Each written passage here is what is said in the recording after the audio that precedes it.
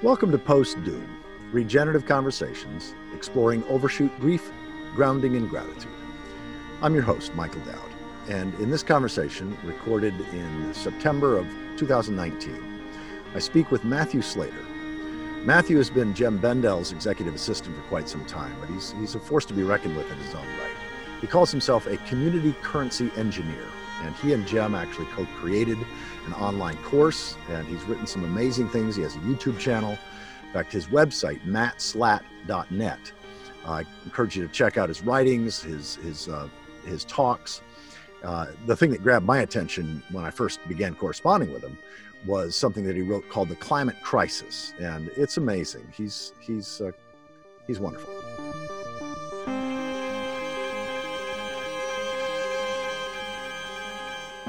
My life started with a theology degree and then several years of being lost and reading. And then I learned some software to learn to program. And eventually I found myself working in the non-profit world for a humanitarian organization. That's but great. I didn't like being told what to do. So I found myself a niche in community currencies.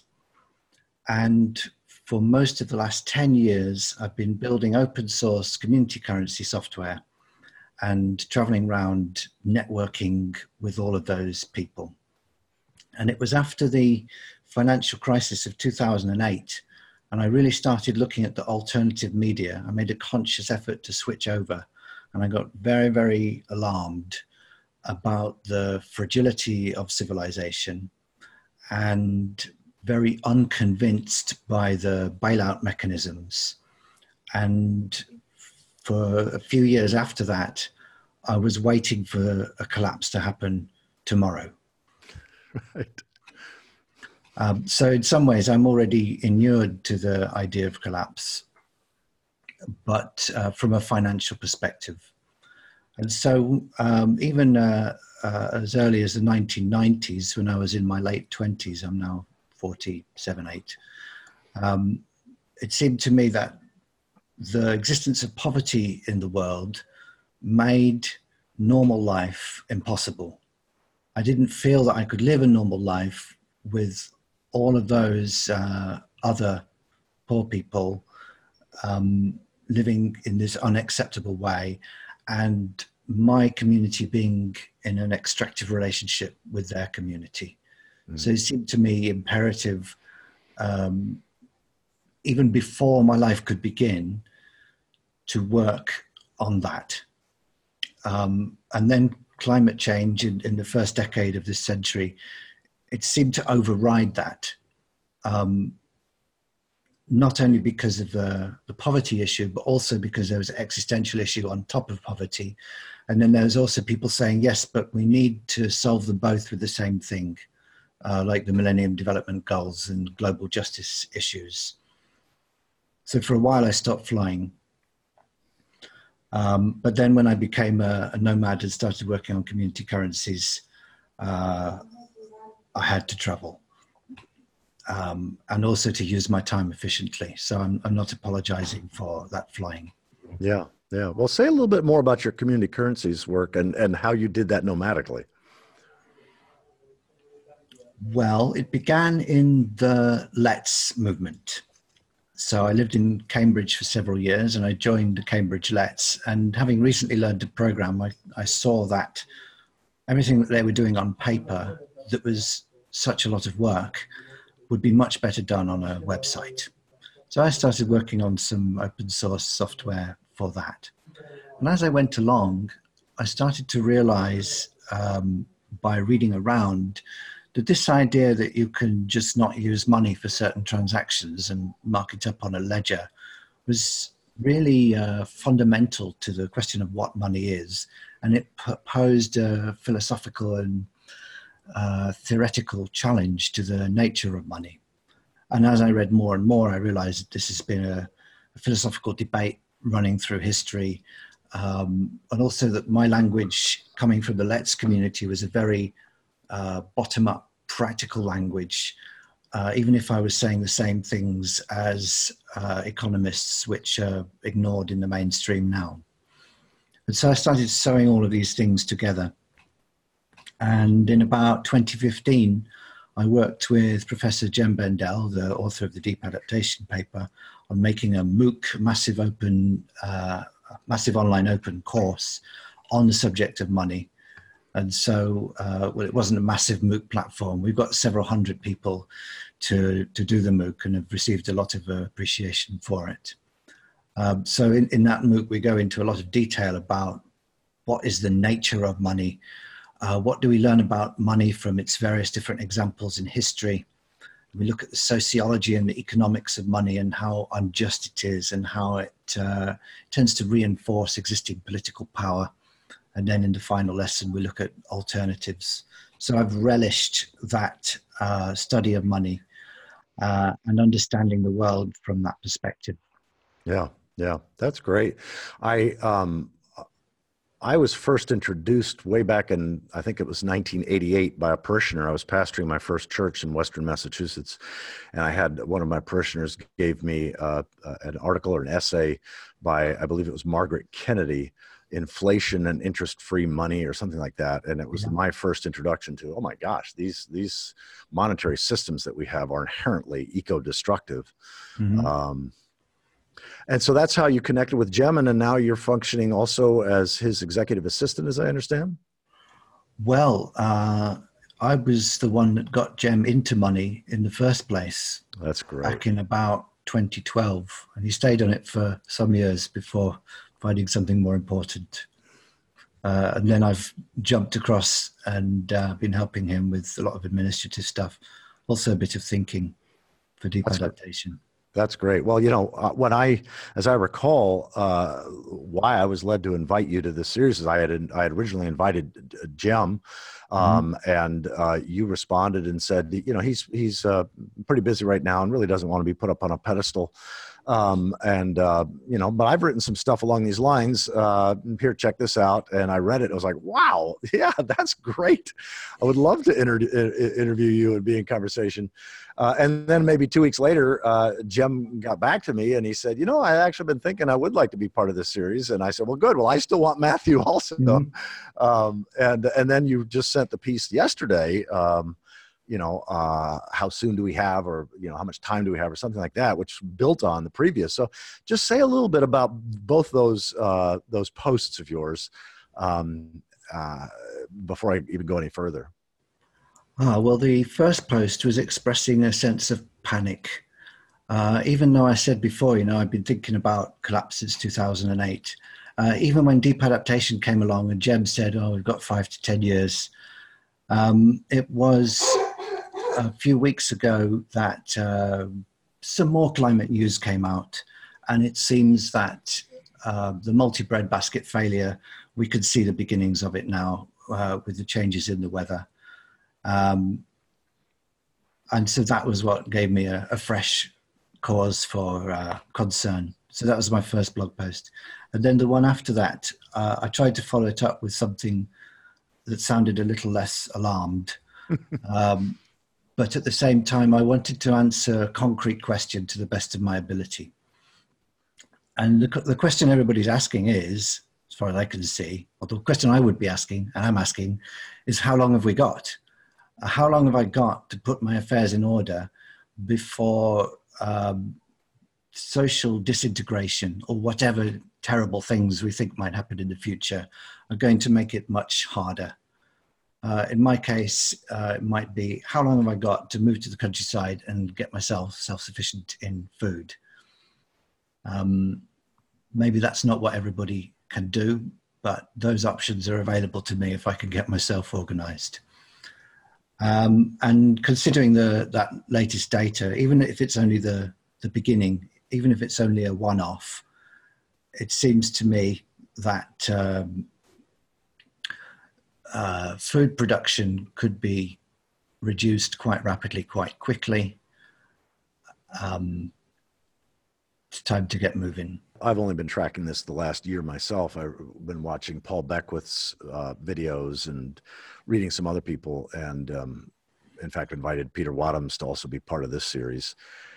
And a lot of people don't know that the Arctic really is the cooler, the refrigerator of the planet. And as the ice shrinks and more of that sun and heat gets directly absorbed by the blue oceans rather than reflected, that causes the jet stream to get wavier. The center of rotation goes over Greenland rather than the North Pole. And it can radically and fairly rapidly impact agricultural regions because some places become much wetter, some much drier, some much hotter, some much colder, and even those can flip on a 2 or 3 or 4 year basis. And a lot of people don't know that it only takes of the 5 major food growing regions in the world, Russia, Australia, the United States, Canada, and Europe. It only takes 2 of them or more in a single year failing where you've got some serious food problems. So that multi-breadbasket failure model of how societal contraction or collapse can proceed more rapidly is something that a lot of people just don't know. And I found you were referencing that in those 2 posts that you mentioned quite helpful. Well, it was Jem that referenced it in the deep adaptation paper originally. What alarmed me was that was starting to happen. Yes. Just 1 year after the paper was written.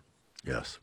Well, I think we have to be careful about making a jump between the food shortages and social collapse. It's a very very commonly made jump. And Roger Hallam, being interviewed for Extinction Rebellion on Hard Talk the other day, he was saying that science is proving that there's going to be a social collapse. And a lot of people found that rather hard to stomach, yes. Including me, although there's an article out today that says, well, more or less. But still, I want to know how. How does food shortage lead to social collapse? I'm not convinced that it's as simple as that. Because I think that government is very strong and capitalism is very strong. And I don't think those things are going to collapse without a fight. Yes, no, I completely agree. In fact, that's where I found people like Dmitry Orlov and John Michael Greer most useful in helping people move beyond the denial of there's no problem here or the myth of perpetual progress, and not snapping over to a rather naive understanding of collapse. It's much more nuanced and things unfold in a more stair-step way. Well, this comes back around to how do you language for yourself and sort of how do you think about these times? I'm changing a lot every week on this. At the moment, my thinking is that in view of all the poverty that so concerned me in the 90s, what we're anticipating now is just more of the same. And so my concerns are the same. I'm concerned about needless suffering in large quantities.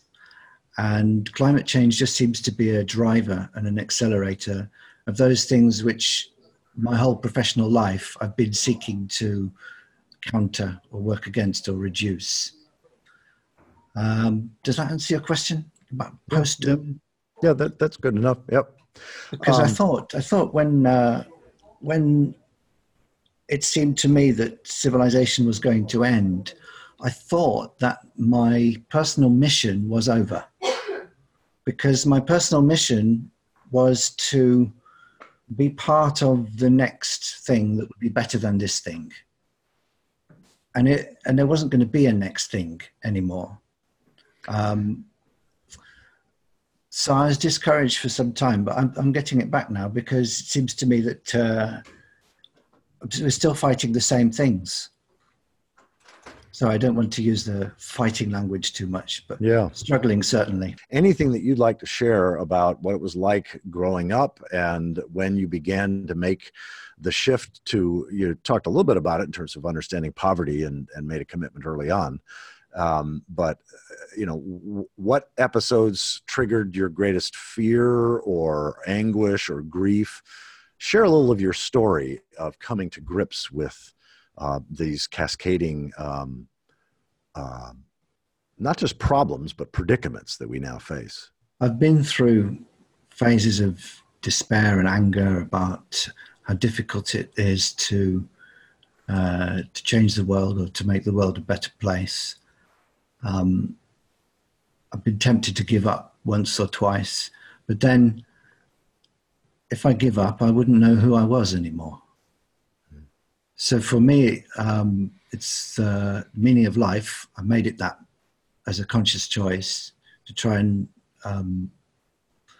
reduce suffering. And that hasn't changed really throughout any of this. You certainly sound like you were among the group of those who felt that it was their calling, their mission, their vocation, their avocation to help transform the systems along more just and compassionate and sustainable lines. So I'm wondering if there's anything else that you want to say about that emotional turn. When did you begin to realize, was it recent or quite a long time ago, that things weren't getting bigger and bigger and better and easier and easier, as the myth of progress likes to tell, but in fact we were looking at a future of scarcity, a future of decline, a future of challenges that we had not seen because we've been using so much dense concentrated energy and so many material resources that have allowed us this temporary blip, as Chris Clugsted calls it, of wealth, but that it could never be permanent because it wasn't grounded in ecological reality. Like how did you come to that emotionally? I've always had a multidimensional approach to truth, and I've understood for a long time that it's very hard to see the world as it is because we're each in our own discourses, to use a sociological language. So right from when I was an evangelical Christian at the age of 17, and the news was all around me that, the revival's coming, it started, it's in South America over there. And yet at the same time, it kind of wasn't happening either. And I've seen how different groups of people get excited or worried about different things. And you can't ever get the whole picture in your mind at the same time. So sometimes you can go to a solidarity economy conference and get really optimistic because you can see people starting to join the dots. And other times you read the news about Boris Johnson and Brexit and it's all going to shit. And it depends what you want to focus on. And there seem to be the two forces, if you like, the good and the evil, and they're constantly pushing against each other. But I don't know where the ground is. I don't know who's winning and who's losing at any time. And I see the whole thing as a constant, not an equilibrium, because that would imply that it wasn't moving, but maybe a battlefield on many fronts.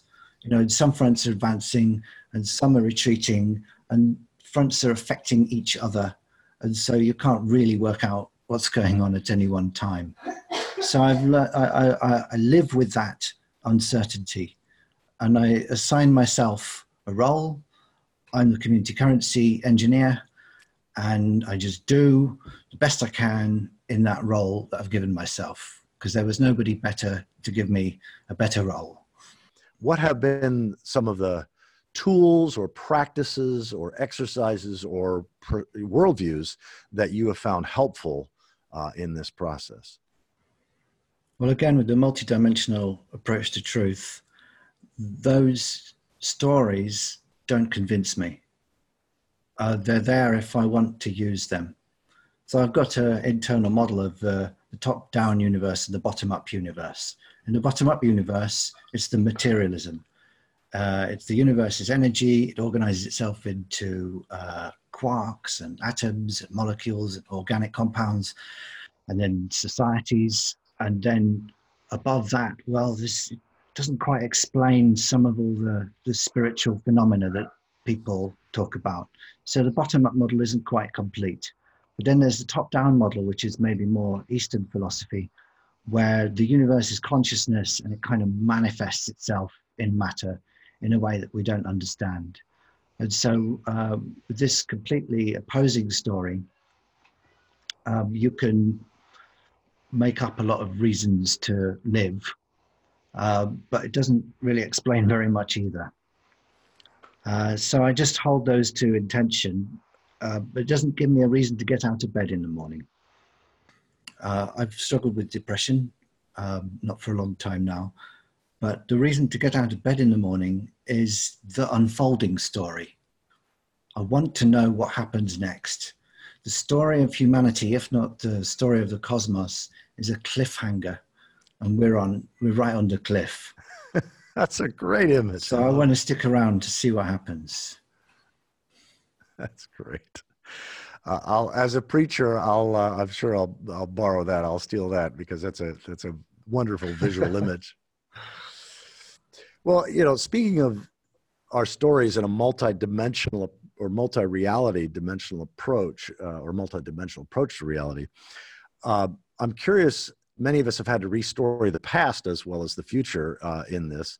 Have you had any if-onlys? Like, have you at times thought, like, if only humanity had done this by this time, or had not gone down that path or whatever? Or do you see things more in terms of things have just been emerging or unfolding as they are, and there may or may not be a sense of inevitability, but it's if-onlys don't help?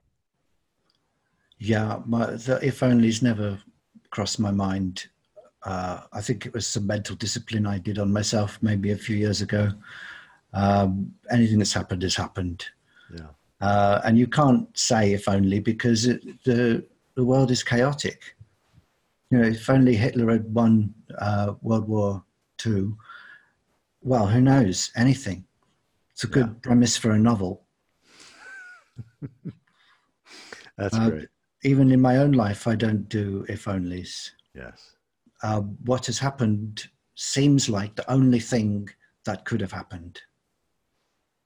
Yeah. Well, whether that's ontologically true or not, it's the most useful way that I know how to live, which is to trust that I'm doing the best I can and others have done the best they could given what they had to work with, and we are where we are. And so then the question becomes, okay, here's what's real. Now what's possible? And so we live out of that sense of possibility. Well, another question that I've been asking the various guests in this post-doom conversation series relates to impermanence and death in general, both our own sense of our own impermanence and death, but also the impermanence and death of biological life and that sort of thing. So how, if at all, has thinking about impermanence and death informed you, or is it just not something that you think a whole lot about? I haven't had a lot of benefit from contemplating my own death. And at some point, I just decided to stop doing it.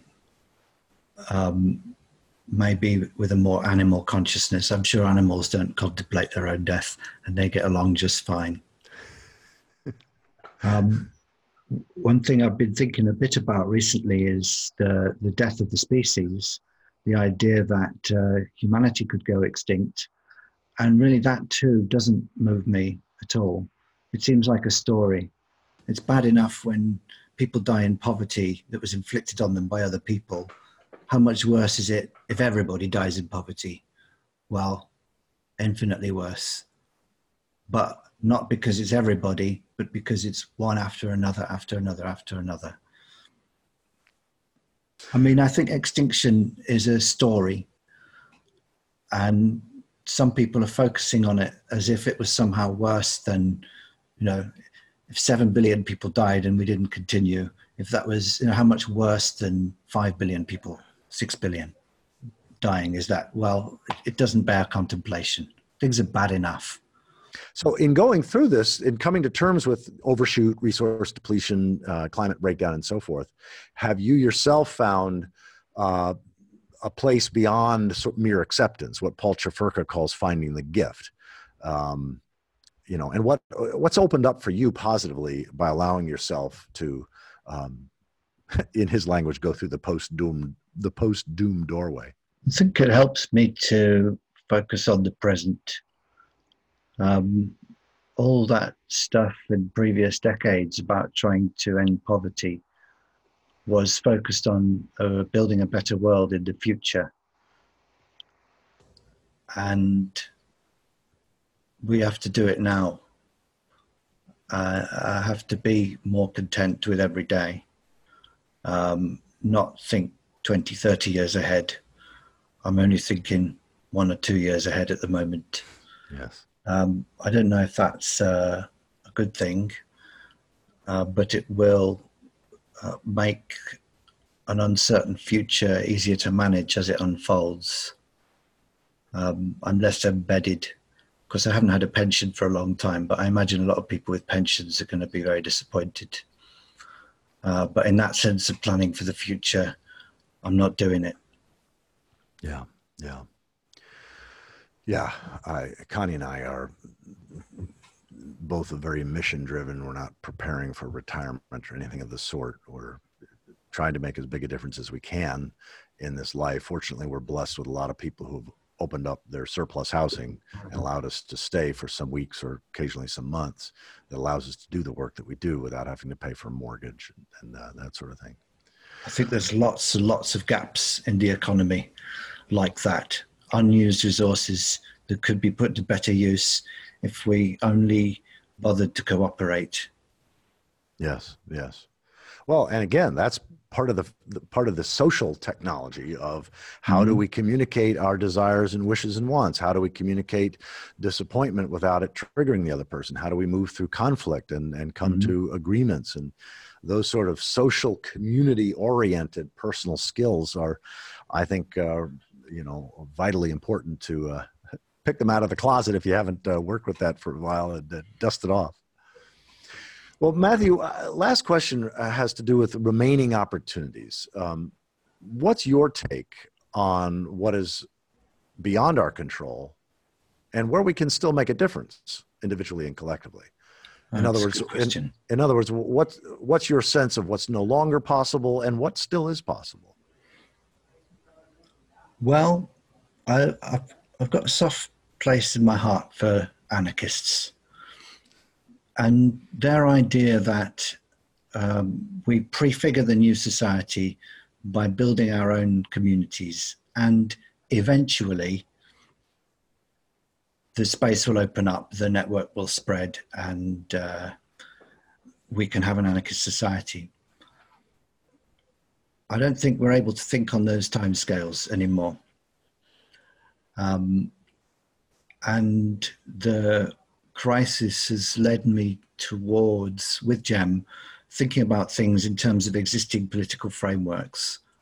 I think it's very, very important to challenge the narrative of capitalism and not wanting to use too many isms, but to bring in some more social policies in order to reduce the suffering that's anticipated. And that should be possible. But at the same time, I'm not going to put all my eggs in that basket.